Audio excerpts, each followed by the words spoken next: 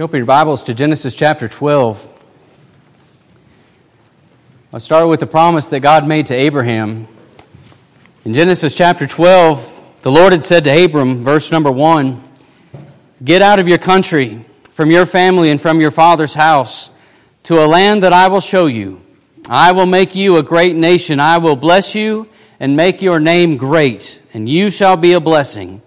I will bless those who bless you, and I will curse him who curses you, and in you all the families of the earth shall be blessed." Abram, you need to leave home. You need to go to a land that I will show you.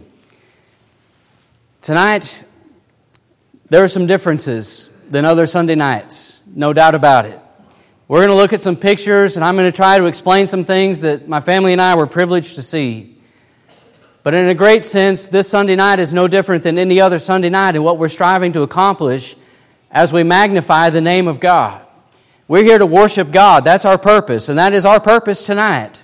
I'm not here to entertain you. I'm not here to try to show you my family and things that we were able to do. I want to magnify God through experience that we were able to have.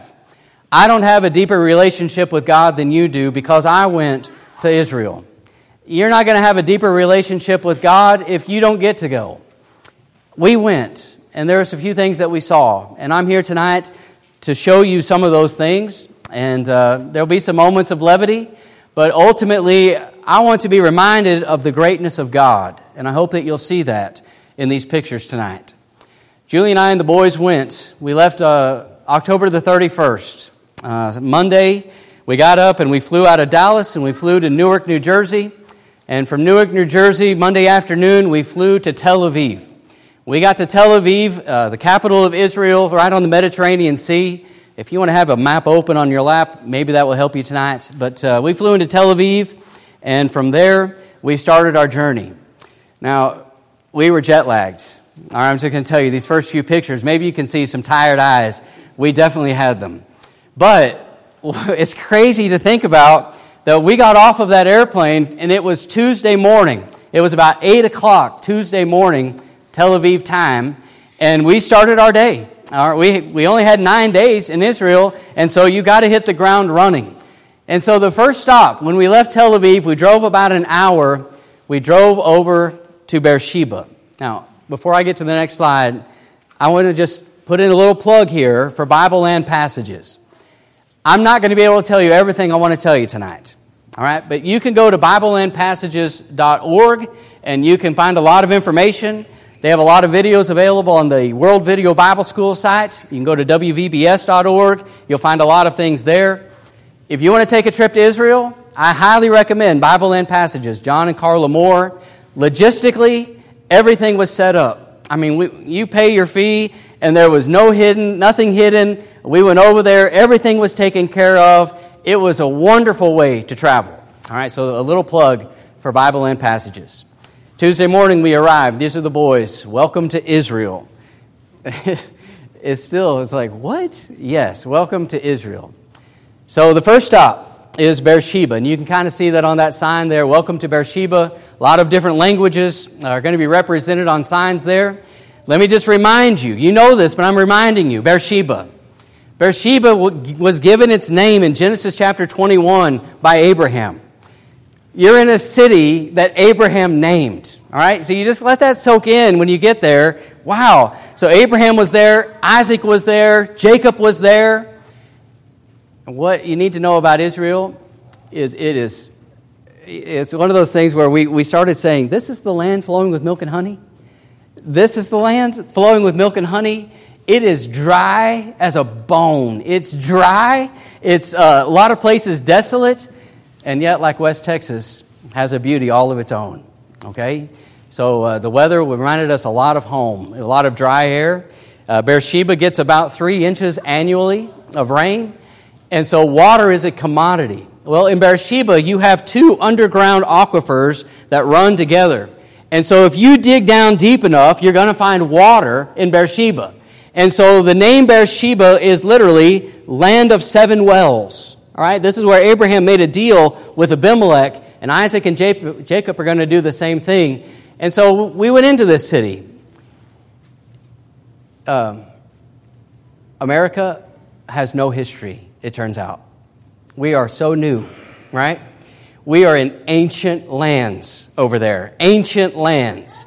Modern-day Tel Aviv is about 3 miles to the east of the old town of Beersheba. I'll just show you this little diagram so you can kind of get a picture of it, of what it might have looked like with walls around it.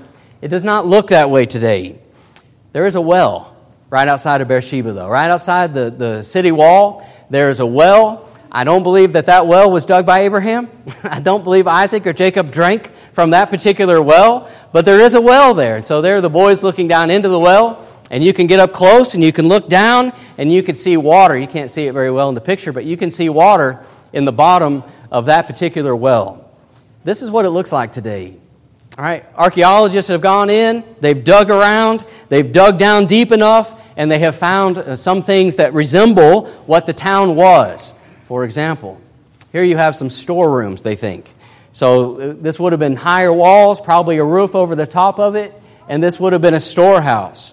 Beersheba lies on a major trade route. And so you had a major city there in its day where people would have come to get supplies, to shop for things, and to spend a lot of time. And so here's Beersheba. Another point of interest about Beersheba, again, going to Genesis chapters 20 and 21, you will find that Hagar was there, and Abraham had to let Hagar and Ishmael go, remember? And they go out into the wilderness of Beersheba, and Hagar thinks that's it, right? They're going to die. She goes, I'm going to leave the boy over there so I can go over there so I don't have to watch him die. That's it. The angel of God comes down, tells her that boy is going to grow up, and she finds a well at Beersheba. All right? This is where we were. This is what was going on. This is, water is everything. Everything in Israel. That is their greatest resource, their commodity. They've got to find it because they don't get much. And so when it does fall, they have to have a way of keeping it. You have to survive. And so this is not anybody in our group, but I wanted to show you that these steps go down into this very deep cistern. Listen, friends, one of the things that I was very impressed by was the engineering. The engineering of these people. We look back and say, well, they couldn't have been very smart. Look at us. Look at what we can do. Well, look what they did with nothing compared to what we have today. They dug this deep hole so they could hold water. And when you go down those steps and into that tunnel, there are actual tunnels where you can stand. Now, here's a picture of our group on those steps. Let me just say this, and I'll talk more about this in just a minute, but 31 was the number of our group. Members of the church from all over the United States. It was funny because when we got to Newark, that was the rendezvous point, we all get to the gate and we have lanyards, Bible and passages, so we know that we're all in this group together, but there are all these other people getting on the same airplane and we're all going over to Israel and we don't know each other. I mean, who are you? Where are you from? I don't know anything about you. They don't know anything about me. But by the time we left 2 weeks later, we were family. It's amazing. And so when we took that picture, we were all blurry-eyed and tired, and we'd just been on an airplane for several hours, and we didn't know each other when we took that picture. But those people became my friends. Those are family members now. And that's us standing on that stairwell. Here are the boys down underneath now. We've gone down those steps, and here are this tunnel where water is going to flow. You see how big that tunnel is? Isn't that amazing? The boys could stand up. You know how tall the boys are getting? The boys are standing up in this tunnel. And so somebody dug that. Somebody put that there. Those arches are there for water. Their most valuable resource. All right, so Beersheba, very interesting place. Now, if you have your map, we're going to leave Beersheba, and we're going to go to the Dead Sea. This was fascinating. All right, you're going to hear me say that a lot about everywhere we went. But this was incredible. So that cutout there that you see in the forefront of this picture is the shape of the Dead Sea, right? You can see that. So we find ourselves down, I think I've got a pointer, right in this area. This is where we're standing as this picture is taken. and the Dead Sea is right out here. Now, the Dead Sea, if you look at a map, the map will tell you that the Jordan River flows into the Dead Sea. Not anymore. It doesn't make it. There's too much water being pulled out of the Jordan River for irrigation. And so the Jordan River doesn't make it to the Dead Sea. The Dead Sea is drying up. I don't know how much longer it's going to last, but you can tell where it used to be, and it's just shrinking every year. It's just drying up. So I suppose there was a time when it would have been out in here, but now you can barely even tell, but the Dead Sea is back in this area. I'm going to zoom in a little bit closer, and you're going to see a little bit of water right here. This is the Dead Sea, but what I want you to see are these mountains back here. I never thought about it, but these are the mountains of Moab. These are the mountains of Moab. That today is modern-day Jordan, the country of Jordan. So you can't go over there. We didn't go over there. But these are the mountains of Moab. It would have been these mountains, perhaps, that Lot and his family, his daughters, would have run to when Sodom and Gomorrah were being destroyed. It would have been these mountains. You go up the Dead Sea a little bit further, and you'll find Mount Nebo. Mount Nebo, that's where Moses is going to see into the Promised Land. This, my friends, is the lowest point on the face of planet Earth, the Dead Sea. 1,300 feet below sea level. There is no way to escape it. Now you are down in a hole. But I never thought about the mountains that were around it, and the pictures don't do it justice. Those are big mountains on that side of the Dead Sea. And a lot of the landscape is just, again, dry as a bone. You get 2 inches annually of rain at the Dead Sea. So it's dry. It's dry as dry can be down in that area. And so that's what you find. So again, I'm not trying to glorify our family, but we were there, and that's the Dead Sea there behind us. And so you ask the question, well, did you get in it? Did you get in the Dead Sea? And yes, we got in it. Here are the boys in their fancy feet standing on the beaches of the Dead Sea. But I just want you to see the salt deposits there on the beach. It's not glamorous. You're not going there on vacation, probably. Unless it's something therapeutic, which a lot of people do for therapy, they feel, in the salt water. But these deposits are just everywhere along the beach. And so then we got out in it. We are not in deep water. We're in very shallow water. And underneath the water are these salt deposits that are very hard, very coarse. And you did not want to walk on that with bare feet. I mean, it would cut the bottom of your feet. It was so hard and coarse under there. I believe I've got this right. They say the ocean is 6% salt. So you've been to the ocean, you felt the water, and you know the saltiness of the ocean. The Dead Sea is 33% salt, 33% concentrated. You want to lick your finger. I was so sad, so sorry that I did. It's so terrible, right? It is so bad. But when you get in the water, there's such this sensation. Julie was in too. And there's such this sensation. You're in very shallow water. But as soon as you sit down, you just can't help it. All of a sudden, you're floating. You can't walk on the salt water. But you can. Once you're in it, you can't help it. You're going to float. And the weirdest part is getting out of the water. You go swimming. You want to get out of the water, you just stand up, right?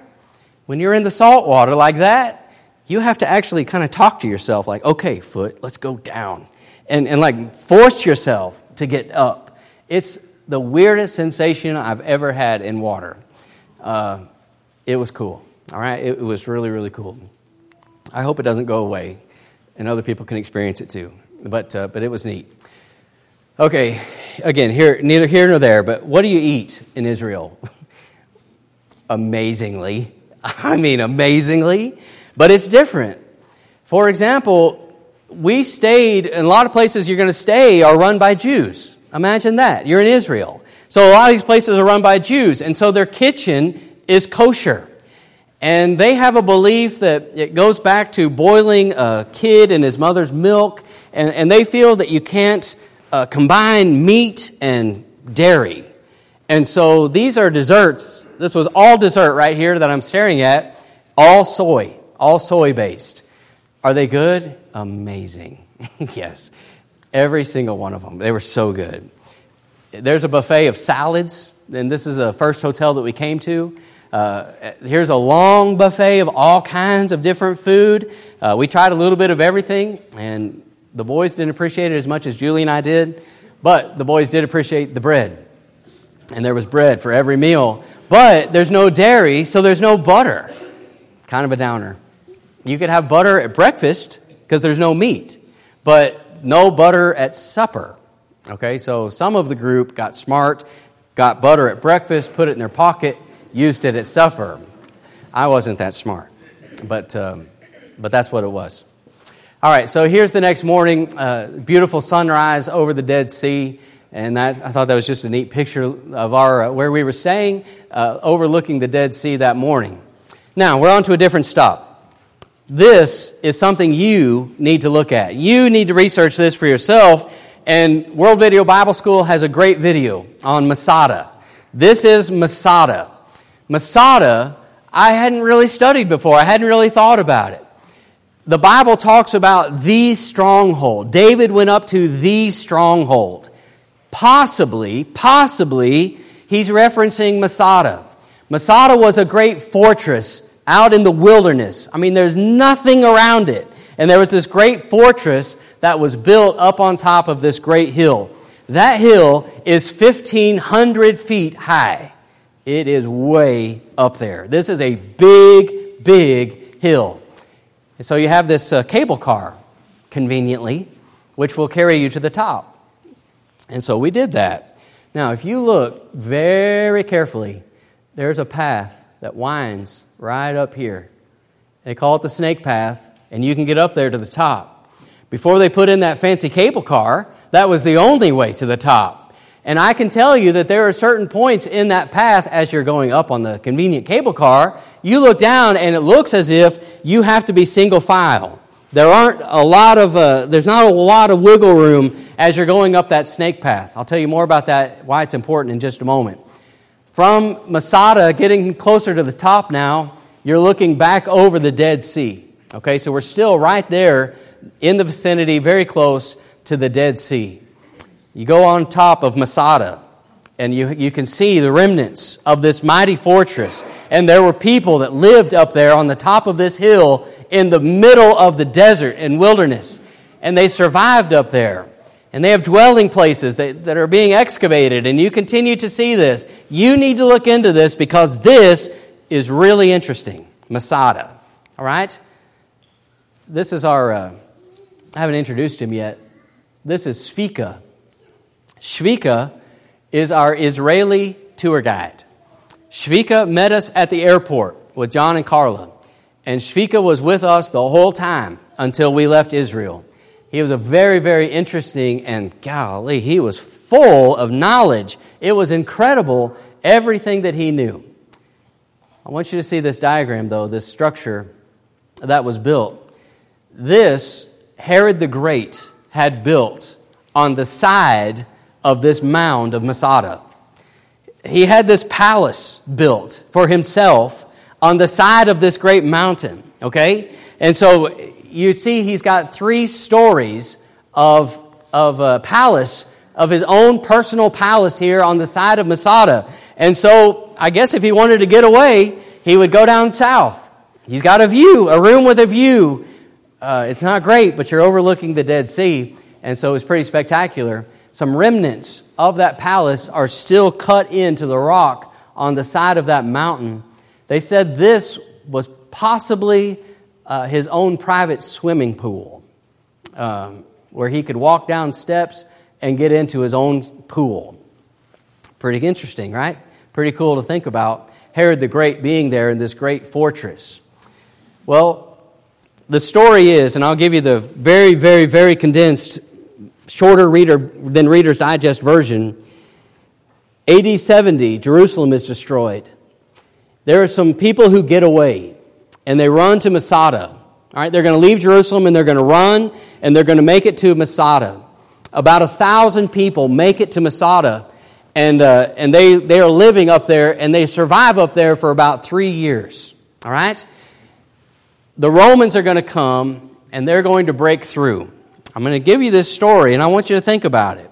Now, as we're up there, I only tell you this because I want you to see that there's a wall all the way around Masada, okay? So I want you to see that, and I'm going to come back to it in just a second.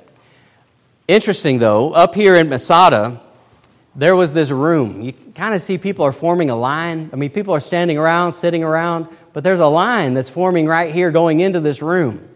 Inside that room, there was this scribe who was sitting there actually writing Scripture.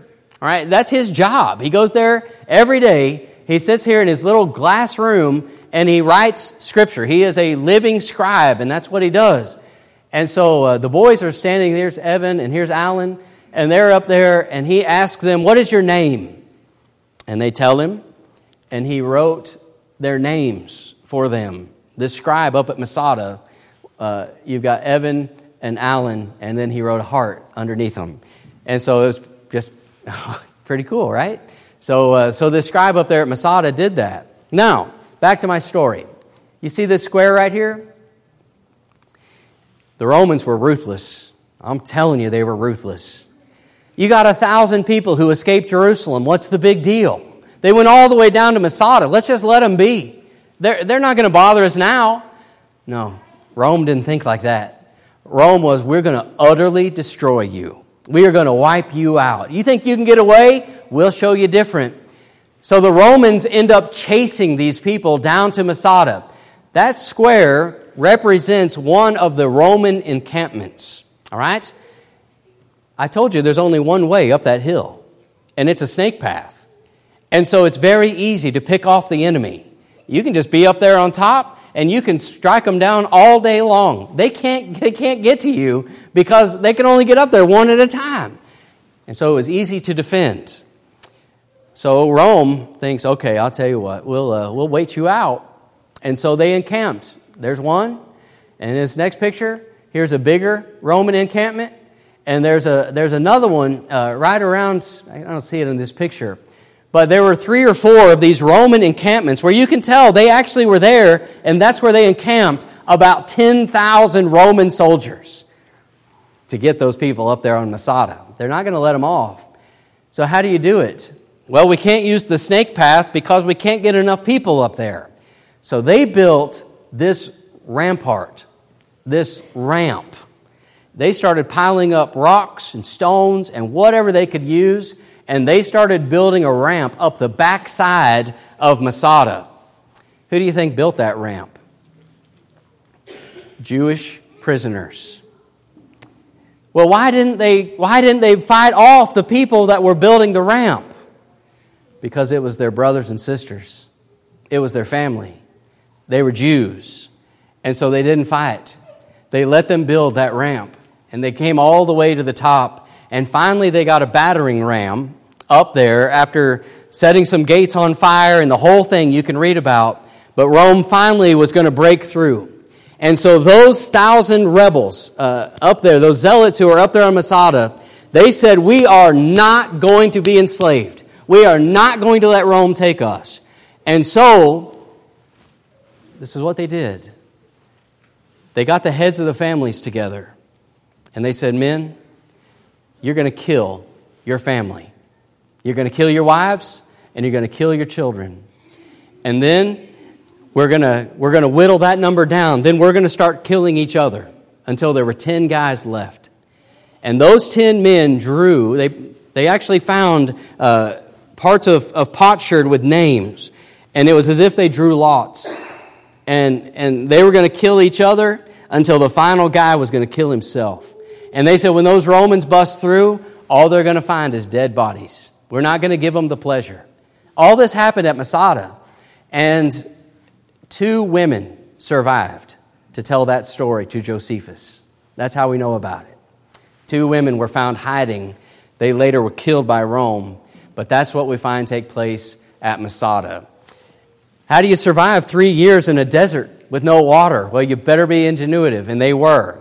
So they built cisterns, and they carved channels like this one into the side of the mountain so that water would run down when it rained into very large cisterns like this one, We walked into this place, and I'm telling you, it's ginormous. And so they had all this water that was stored, and they could live up there for a long, long time because they had a way of catching all the water.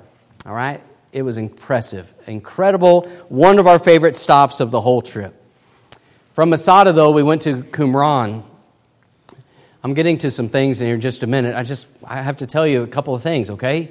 So in Qumran, this is a place where scribes would have lived. Scribes and translated. And you're going to know something about Qumran, and you may not even know it yet. But they found remnants of where they lived. I'm telling you, it's desolate as it can be. This is the landscape.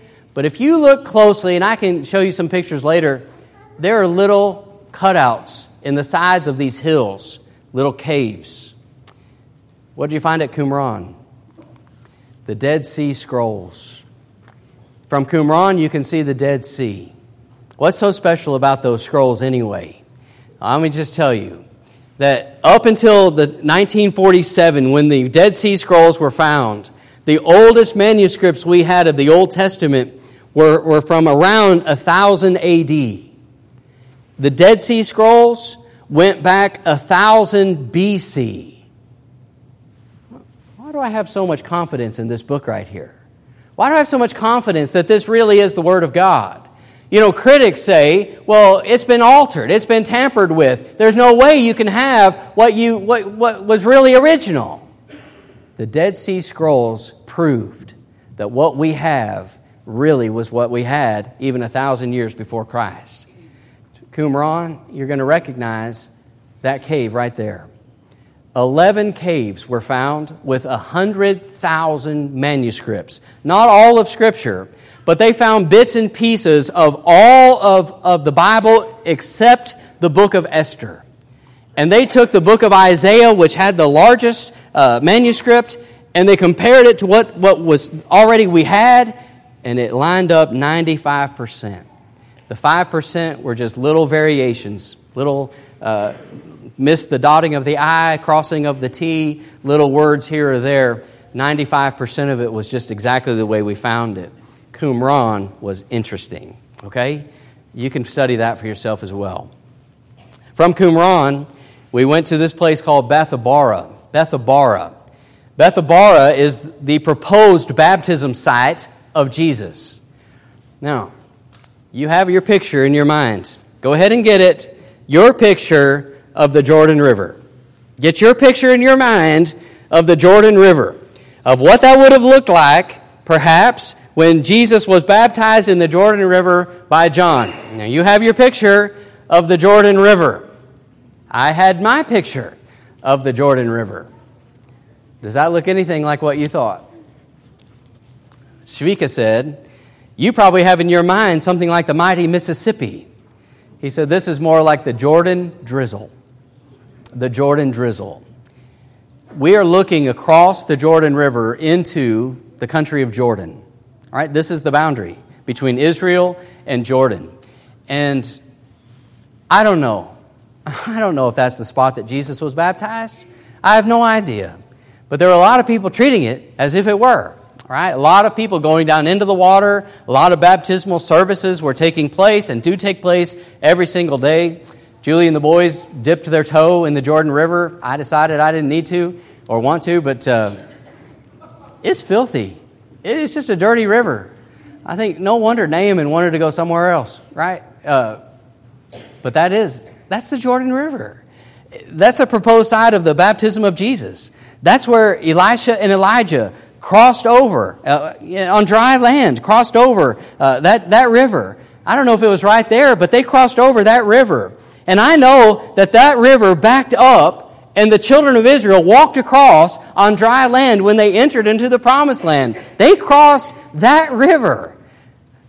The Bible speaks loud and clear, and it's amazing to think about. Okay, so that's the Jordan River. Again, upstream from where we are. We're not far from the Dead Sea here. I told you the Jordan River doesn't make it to the Dead Sea. There's a lot of agriculture, a lot of people pulling water off of it, and so it's not that big. We went to the city of Jericho. Now here's another one. You've got your picture of the city of Jericho in your mind. I guarantee your picture is better than what it is. the city of Jericho lies within Palestinian territory. There's a difference between, as you know, the Palestinians and the Israelis. The Israelis have their history, and it's all important, very important to them. And so they're excavating, and they're looking, and they're digging, and they're trying to find more and more. The Palestinians, they don't seem as interested.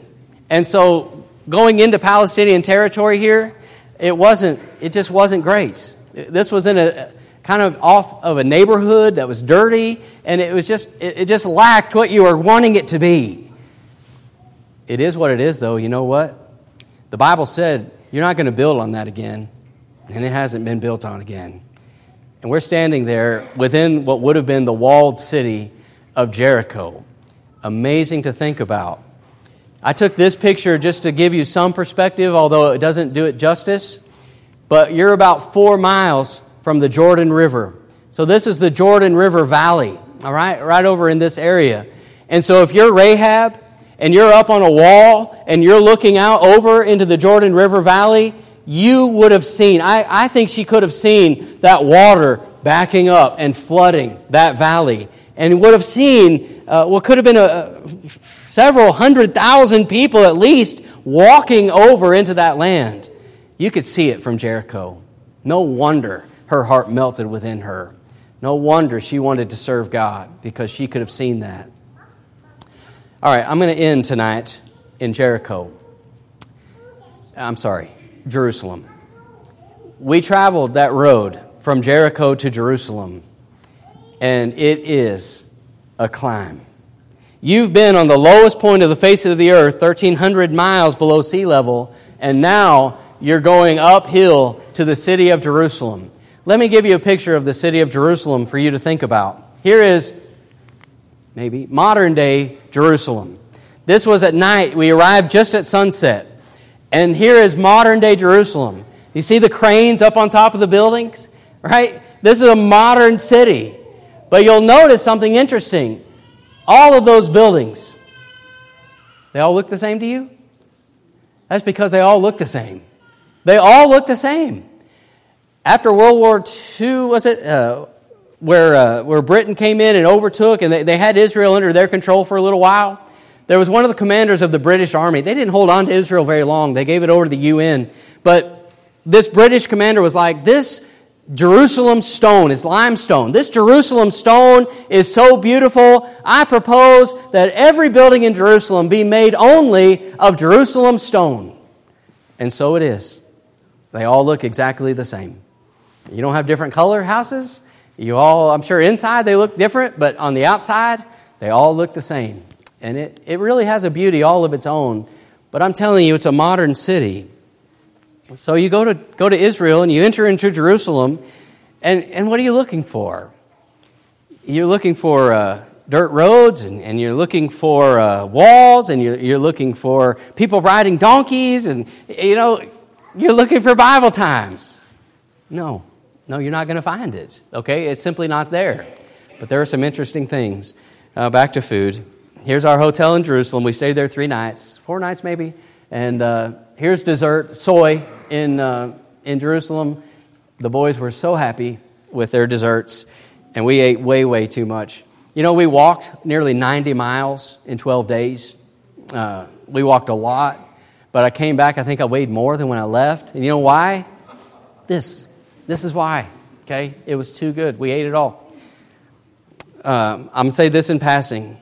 There's a name down here by this tree. Schindler. We went to Yad Vashem. They actually kind of require it if you're there on a tour. This isn't John and Carla. This is Shvika and the others who are part of these touring companies. They nearly require it that you go to the Holocaust Museum. You can't take pictures in the Holocaust Museum, and so I'm not going to show you any, but they have this row of trees inside the museum. Outside the museum you can. And they had this row of trees, and this row of trees was for Gentiles who had a hand in helping Jews during the Holocaust. Schindler. All right, this is Schindler's tree. Schindler didn't do the most. By far, he didn't do the most. But he's the most famous because of the movie. And so this was Schindler's tree. I will say this, last picture of Yad Vashem, the Holocaust Museum, they had one area that was just dedicated to the children. 1 million Jewish children died in the Holocaust. 1 million. To Jews, you represent a soul with a candle. And so they were thinking, how we can't light 1 million candles, and we can't keep them lit every day. So what are we going to do? I don't have a picture to show you, but you walked in, you talk about an emotional walk-in, emotional walk-through, especially as a parent. You walk into this children's museum, and they have 5 candles, 5, lined up.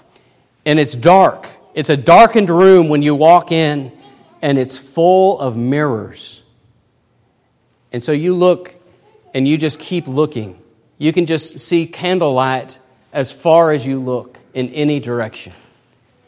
And they had the names of every child and where they were from, and they read them, and they keep it going. They're just repetitive, and it takes 3 months before it repeats again, before it starts over. 3 months to read every single name of all the children that died in the Holocaust Museum. I just wanted to show you that because it was moving, all right? It was moving. In 2 Samuel chapter 5, verses 6 and 7, the Bible talks about David going into the Jebusite city and taking it over. That Jebusite city would become the city of Jerusalem. The stones that you're looking at here, they say possibly go back even to David's time. Perhaps these are walls that would have been around that old city of Jebus that David eventually would conquer and take over. So I just wanted to show you some of the pictures of this wall and some of what it looked like. Now here's something else for you to research on your own. I'll give you some scripture references to get you going. 2 Chronicles chapter 32. If you have never looked into this, you should do this. This was something I didn't know a lot about before we went. Hezekiah's tunnel. I'll give you the brief, all right? Hezekiah has watched the army of Assyria come in from the north. He has watched Sennacherib and that army come in and conquer their brethren up to the north, and now they're on the march toward Jerusalem. And in order to stave them off, in order to survive, you have to have water. And so Hezekiah understands we have to protect our water. Well, the only water source was the Gihon Spring outside of the city wall. Once they stop up the water supply, if you get out there, you can't go out there, you're not going to survive. And so Hezekiah puts in place the building of a tunnel. They named it Hezekiah's Tunnel. It's 1,750 feet long. It's about a third of a mile. And it winds. It's not straight. And what they found was an inscription in the middle of where the pickaxers came together. So what I'm saying is, one started at one end, and another group started at the other end, and they met in the middle. How? How they do that? It's amazing, okay? They met in the middle. And so you have Hezekiah's Tunnel, and you can walk through Hezekiah's Tunnel. So here we are walking down. I told you it's a third of a mile, and yet here's you think you're so smart? Think about these people and how smart they were. You know what the elevation change is from the beginning to the end? You got to have water, and you got to get it running downhill. You know what the elevation change is? 11 inches from top to bottom. It only dropped 11 inches, and they got it all running downhill. It's a fascinating thing. So here we are walking down into Hezekiah's Tunnel. You had to watch your head in a few places. Some people found that out the hard way. If I ever go back, I think I'll wear a hard hat. But it was fascinating, and you're standing in water. I'll show you how much here in just a minute. So we've taken we've got zipper pants, and so we've taken those off, so now we're wearing shorts, and we're walking through this tunnel. And we're walking through as a group. Not everybody in the group, maybe 15 of us did it, about half of the group, and we sang. We sang hymns all the way through. And you're singing in a tunnel. I mean, it was beautiful. And it was dark, very, very dark. Thankfully, Evan had a headlamp, and so we walked with his light. But here we are. Some places pretty narrow. You got to kind of wind your way through. It's not for everybody, but I'm so glad that we did it. So here's this inscription that you find in the middle. You are standing at a place where the Shiloh inscription, written approximately 2,700 years ago. Unbelievable, right? During the reign of King Hezekiah was discovered. Pretty amazing. All right, so Hezekiah's tunnel. Here we are climbing out of Hezekiah's tunnel, and yet right over here, the water's going to continue to flow out of Hezekiah's tunnel, and eventually it's going to empty into the pool of Siloam. Think John 9. Think Jesus finding the man who had been born blind and anointing his eyes and telling him to go wash in the pool of Siloam. There's the pool of Siloam, and there is how deep the water was at times in Hezekiah's tunnel. That's Brother Glenn Colley, and that's a dark line on his pants right there. And so it got deep. It got deep at times. We walked out of there somewhat wet, but Brother Colley also found a hole, and so that did him no favors. So, standing in the pool of Siloam. All right, I'm winding up now. You've been very kind and patient with me, and I appreciate you for it. I want to stop tonight by getting to the temple. I'm not saying I'm running out of pictures, but I'm getting closer. But I'm stopping at the temple. Here's a rendition of the temple. This would have been Herod's temple. I am told that these columns here on this side of the temple, which would have been the southern side, it would take 3 grown men to wrap their arms around one of those columns. This place is huge. I'm telling you, it's big. Now, I've given you some interesting facts there. Maybe it's some things you already know. But this wall right here is the wall I want you to think about. You've heard it called perhaps the Wailing Wall, the Western Wall. It is the Western Wall, and that's the best thing to call it. This is what it might have looked like in the days of Jesus. This arch stairway is not there right now, but up here on the side of the Western Wall, you can see remnants of where that arch was. Pretty cool, right? You're going back 2,000 years. Herod's temple was built around 19 BC, and I'll have more pictures for you next week, but you can fit 26 NFL-sized football fields inside the temple complex. It is not small. It is ginormous. Now, what we saw, and I'm talking about the Western Wall, all of this is basically, you're not going to find it. You're not going to see it. This is all Arab neighborhood. Over here, though, this is where you see the Western Wall. Here's Shfika telling us about the Western Wall and how much of it we actually can see today. Okay? This is that archway, by the way, that I was talking about, that Jesus very, very likely walked up and into the temple through that entrance right there. So here's the Western Wall.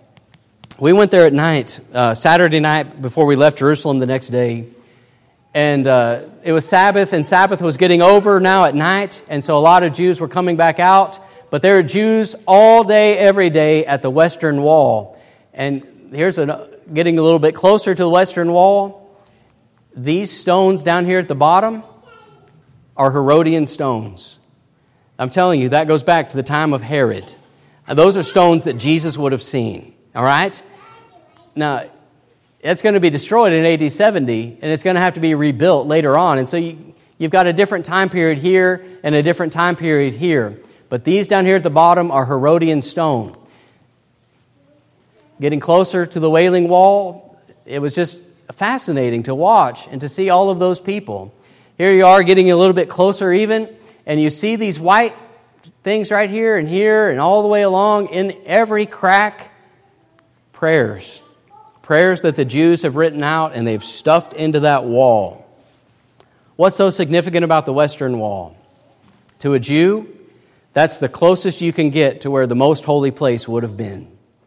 And so that was where the presence of God was. And so to a Jew, that's where I have to get. I want to be at the Western Wall. That's as close as they feel they can get to God. And so, again, you're watching it. However, you can take a tour. You have to pay for this, and it was part of what we did. You can take a tour, and you can go down into a tunnel system, down, and we're walking. The boys right here are walking next to the Western Wall, underground, right? We're way down now, walking through these tunnels next to the Western Wall. Down there is actually one piece of bedrock. Bedrock. We've hit it. And this stone, they say, was a single stone weighing well over 500 tons. Huge, right? Bedrock. How do I know it's Herodian stone? You see this cutout on all these stones? Herod left a signature. Every stone that you see like that, it's Herod. It's Herod's day, all right? Herod the Great. And that was his signature. So you see stone like that, you're like, that's Herodian stone. That's the days of Herod, going back to the days prior to Jesus. Down there in that tunnel, you can actually get the closest you can be to where the most holy place would have been. And so that's what that placard represents. This is Julie standing on a first century street. Now, what happens over time? And we're talking centuries, right? We're talking 2,000 years since the days of Jesus. What happens? Well, you knock something down and then you build on top of it. You knock something down and you build on top of it. You knock it down and you build on top of it. So if you want to find something old, you got to dig down. Well, that's where we went. We went down and we found a first century street. I'm really getting close, I promise. But boy, there's so much I want to say. This is the southern wall of the temple. All right, this is the southern wall. Adam, you walk through the Holocaust Museum and you say that was emotional, and it was, yes. Did you ever get emotional again? Yes. Let me show you where. Where you were looking with all those Jews and stuffing all those prayers is just on right over here. This is all Western Wall.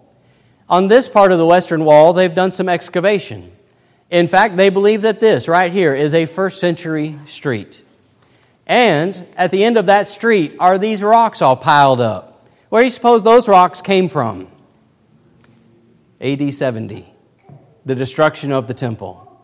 They just left them. They're right there. So they knocked those are rocks that more than likely came down when the temple was destroyed in AD 70. On the southern wall of the temple, you had a gate with 2 openings here and another gate with 3 openings here. Again, it is likely that the Lord would have walked in up these steps and into one of these entrances into the temple itself. You can still see the cutout of where those arches would have been in the days of Christ. And you can go up there and you can walk on stone like this, which they say is first century stone. So you're standing, they would tell you, they can't say for sure, but it's very possible the Lord walked there. The Lord stood on those steps. It's possible that He did. I'm not saying that He did, but it's possible that He did. These, my friends, are the southern steps. Adam, did you become emotional? More than once. But I did on these steps. These steps could very well be where Peter and the apostles stood and preached the first gospel sermon in Acts 2. Very likely. These are the teaching steps, they call them, the southern steps. Here's a little closer view, and what I want you to notice is that there's a short step and then there's a long step. 2 short steps and a long step. And they would say the tradition is that the Jews, as they were going up to worship in the temple, they would take those 2 steps, and when they got to that long step, they would pause. How many pauses are there? 15. Why 15? Because there are 15 Psalms of Ascent. Psalms 120 through 134. Psalms of Ascent. And they said as they were approaching into the temple, into the presence of God, they would stop and they would recite a psalm. Possibly that's right. Something interesting to think about as they were approaching God and worshiping Him. I wonder how much thought I gave to worshiping God tonight. How much thought did I give on the way here to how I was going to worship and getting my mind right? What were we thinking about as we approached an opportunity to worship God? Well, I think there's a lesson there in those steps. And on those steps is a group of Christians. A group of Christians. And if that is where the church started, where the first gospel sermon was preached, those are Gentiles standing potentially where that sermon was preached. That was moving. All of the men in the group read took turns reading from Acts 2, and we recited Peter's sermon on the southern steps. It was really, really amazing. Here's some excavation going on just down below those southern steps. They say these walls potentially do go back to the days even of Solomon. Isn't that amazing to think about? That you're looking at so old, so much history right there. I show you this picture because we're looking down at what they say is potentially Solomon's bakery. So, there's a baker in Solomon's bakery. There she is. I have this slide and one more, and then I'm done. My question has been through the years, maybe it's been yours too. If the sermon is preached in Acts 2 and they're told in verse 38 to repent and be baptized, every one of you, in the name of Jesus Christ for the remission of sin, and you're living in a desolate place where it doesn't seem there's a lot of water, how do you baptize all those people? You've got 3,000 who respond to the invitation that day. How do you baptize all those people? This helped me, and maybe it will help you. The Jews were big on immersion. They had these pools called mikvahs all over the place. Below the southern steps, into the old city, everywhere were these old mikvahs, these old washing places where you would literally find steps going down into this place that would hold water, and they would ritually go through a cleansing process. They would go down, they would dip, and they would come back up, and then they would go into the temple. So they were ritually cleansing themselves as they went into the temple. So you tell them that they need to be baptized for the forgiveness of their sins. That's not such a leap in their mind. They need to be clean. They need to be washed in the blood of Jesus. Here's a sign, and you can read the top of it, right? Rules for immersion. They weren't they weren't sprinkling, pouring. They were immersing. They understood it. And these mikvahs were all over the place. Here's one where we stood. You think there's enough room to baptize a few people if that thing's full of water? Yeah, you can baptize a few people in that one. That's about the largest one that we saw. They ranged in sizes. Some of them weren't very big, much bigger than you could get one person in. But that's our family standing in one of these mikvahs that would have been full of water. And this one was a really nice one that even had a covering over it, a roof over it.